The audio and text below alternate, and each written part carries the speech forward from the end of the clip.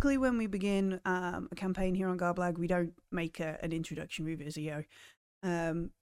Normally, the explanation we give is the bit at the start of the stream, and we sort of explain a little bit of the setting or a little bit of the lore, and as we go on, we explain maybe some of the rules if it's a new system that we're trying or the players haven't played recently, or that kind of stuff. I've begun running a West Marches style campaign, which I think needs a little bit of explanation before we get into it, because it's a little bit difficult, yeah, a little bit different as well than other campaigns. And unlike my Coriolis campaign here on Garblag, we're 45 sessions into a long narrative. There's plots, there's series of events that are key to the progression of the campaign. It's this hefty book that was preceded by this hefty book, and there is another book on the way, and this details almost everything we're going to do. We can go a little bit left, we can go a little bit right, but what's going to happen to the world is predefined. We're almost on a choose your own adventure path. Do we side with one horizon or the other, or the third horizon? Yeah. A West Marches campaign doesn't offer that. It doesn't corral players into a route, and it offers a huge sandbox to sort of wander about in and explore things and ignore them if you want. So the kickoff is very different. If we continue kind of referencing Coriolis, like every Tuesday night, 9 p.m. over on Twitch, myself, Ben, Pete, and Graham get together and we play for around 2 hours. If, I don't know, one of us can't make it, if we have to do something else that night, real life gets in the way, we don't play that week. That's it. That was the one session we arrange, and that's all we do. The West Marches campaign doesn't follow any of that either. As the GM for the campaign, I give out my availability. I'm free on Wednesday afternoon. I could do Sunday evening. I don't have the day job on a Monday. Let's do that. And the players amongst themselves organize when we're going to play.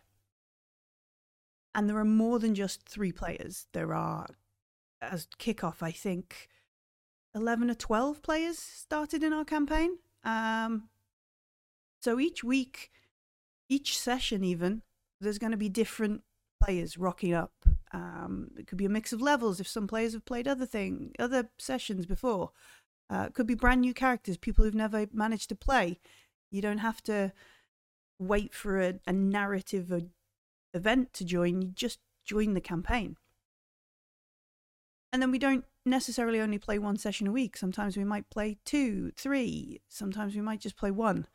So it's a very different style of organization and different style of building a campaign.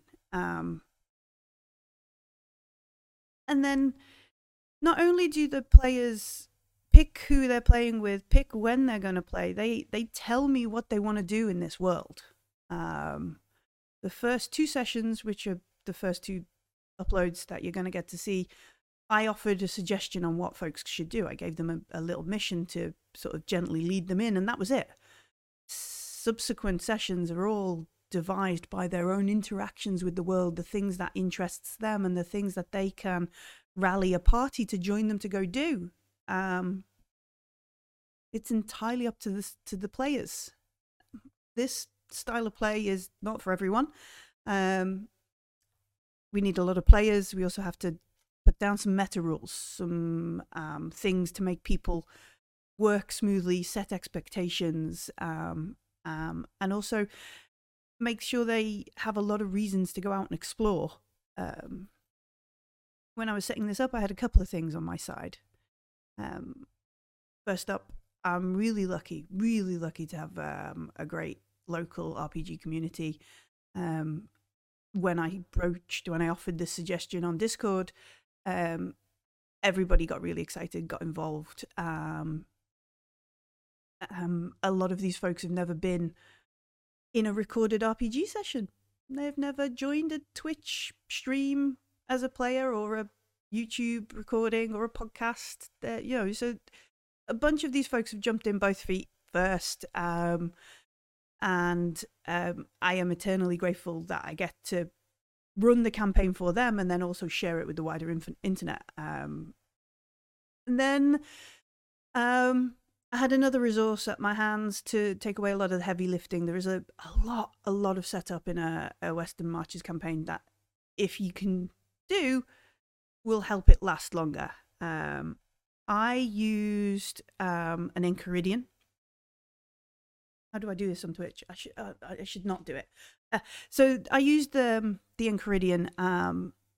It's really well written. The folks, Don Lottie, Sam Sorensen, they've clearly gone through the trials and tribulations and ups and downs of a in-person West Marches campaign, and it's a great help for getting started. Offers some great advice that can just cut through the trial and error you might have to do yourself if you're going to run it in 5e like we are. It's got some nice feats, lots of lovely tables, charts. If you don't want to run it in 5e, they talk about other systems and how you can OSR it, or your favorite system that you want. There will be a link down there. I can do down there. There'll be a link if you want to go and check it out for yourself. I recommend you do. It's a good one if you're thinking about running a West Marches campaign. Finally, I needed a world for us to explore. I have a lot of worlds in my head, a lot of adventures, a lot of things I want people to explore and interact with and help me create for this campaign. The world of Mivia is the main setting. It's a setting I call the Nine Nations. And the Western Marches is a teeny tiny subsection of it, where we're going to explore a few hundred miles in a nation called the Urunderholt that has been through the ringer. Civil unrest, civil wars, poverty, it's not had a good time of it. And during that good time, a lot of their history, a lot of their documents, a lot of their understanding of the world around them has been lost. They don't have as many heroes to go out and explore, and that's what our adventuring parties are. We're on a frontier in a corner of a world that nobody can advise them on what is going to be out there. So we get to go out. This is a lot, and I appreciate I'm squashing this into like a short video, 10 minutes or so to sort of prime you for what the videos are to follow. For my players, I created a player's document. Kept all of our rules on one page. Was a small, comparatively small amount of reading. Not all players are going to read any of it. Some players only read the character creation stuff, and that's all they're interested, because that's all they need to get started. But this, I think, 20-page document with pictures, it looks good, was made. It's also a reference there for the rules that we've said. We're going to use encumbrance, or backstories aren't going to be plucked from like a normal campaign. Setting, again, back to setting expectations, explaining stuff, and having it all written out for us. I will share a version of this for Gobbler Games patrons. If you're a patron at Secret Above, you get all our GM resources. And so I will upload a version of this to the Gobbler Games patron. You can have a link in the below, and this is what the players got. Once all that was kind of bundled together, it took a few weeks in December to do it. We started playing at the beginning of January. We're not running this live. We're running it ourselves, very casually. We couldn't live stream this because it happens at random times. We might not play it, but we are recording it. We'll try and upload whatever we play to YouTube. This is the first time I've got a West Marches campaign rolling, and I sort of fell in love with the idea of it when I ran a game store. We played a lot of Adventure League there. Those who don't know what Adventure League is, it's the 5th edition organized play. It's what you would go and play at conventions. It's very big in the States, very big in North America, not so big here in the UK. But we were running Adventure League every week, every Wednesday night, 7 till 9, 6 till 8, and then 8:30 till 10:30. We ran 2 sessions a night. 7 tables across the evening. Each table had 6 players. We had this huge community of players, and we were all running the Storm King's Thunder setting. And it felt a little West Marches. We would arrive at a town called Parnast, go out on an adventure, and come back to Parnast at the end of it. Each week your table would possibly be of different players. Sometimes it would, you'd arrive with your friends, but you didn't know who would be at your table. But the adventures were very prescriptive, and that's because they're written for hundreds, thousands of people to play. They're very sort of railroady. That's just the nature of Adventure League.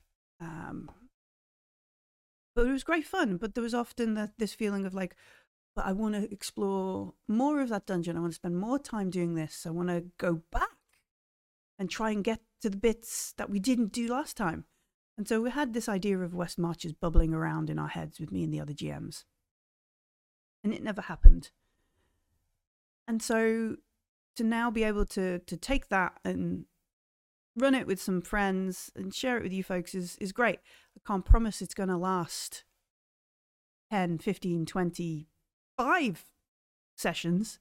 It just lasts as long as folks keep scheduling. I can't promise we will find any narrative satisfaction because it's all based on what the players want to do and a bunch of charts and dice rolling. There are things I have deposited on a map that they can go out and find. There are gribblies and weird stuff that they can encounter, kill, talk to, make friends with, whatever. But I can't promise that they will find it, care about it, or go back for more. But I do think we're going to have some really good sessions, and I do think it's an experiment, a style worth exploring. My introduction has become very rambly and off my script. So I'm going to get out the way. I'm going to share with you here, there we go. Here, this is where our first session in chronological order of play. And I hope you enjoy. Leave a comment or so if you want to know more about maybe the setup or the GM behind the screen things. Maybe we can look at doing more preparing, share some of our secrets, if you will. But otherwise, please enjoy our West Marches campaign. Welcome to your Underholt.